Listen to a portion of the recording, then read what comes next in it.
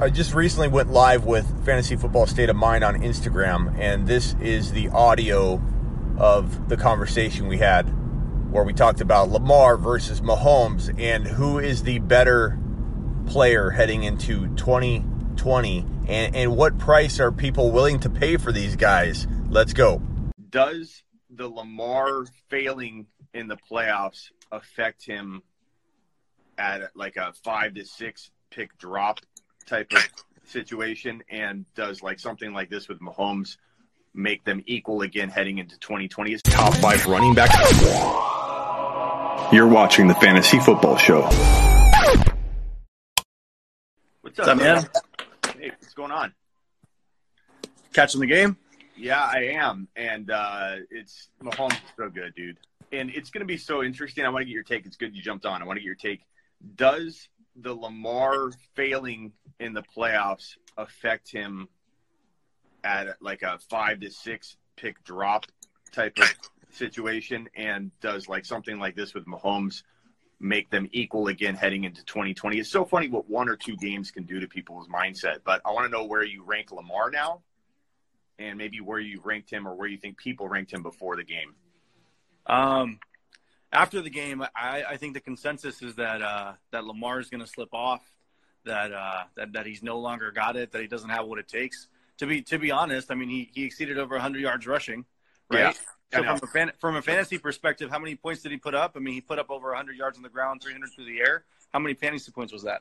Yeah, I don't know. Yeah, we'll be answering questions maybe. I definitely will after, but if he wants to answer some questions, we can too. But so do you rank him in the second round? I mean, I know you may not draft him in the second round, but if you had to do like a general ranking, would you put Lamar in the second round, and where?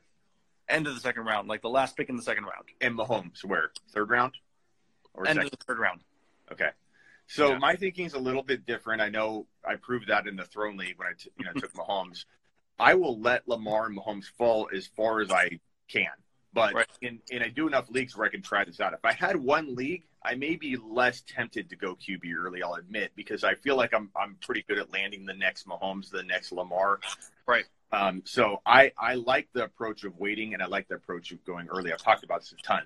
But Lamar, for me, if I had to slot him into my rankings, easily middle of the second round. Right. Let's be honest, that him failing at all was kind of like, oh, my God, this guy is not Superman. Maybe I could envision what happened to Mahomes this year. And I think that was injury. I don't think it was – look at the talent. The guy's a freaking machine. If he didn't get hurt, I think he would be doing what he's doing right now in the game. Dislocating your kneecap is a pretty big deal. So it took him some time to get back. I think Mahomes is probably the safer grab in 2020 because you're getting him about 5 to 12 picks later. Right. So if they're going to be almost the same, if you could argue one over the other, why not wait until the third? So I'm using the same mentality as a person that says I want to wait on a QB. I'm using it within the 2 QBs, you know? Yeah. I'm with it, man. I think Pat Mahomes overall is going to be someone that people are going to fall on. I mean, I'm saying 4th round, but I'm hearing people that they're projecting him in the 5th and the 6th round. I mean, I'm taking him there if that's the case. You know what I mean?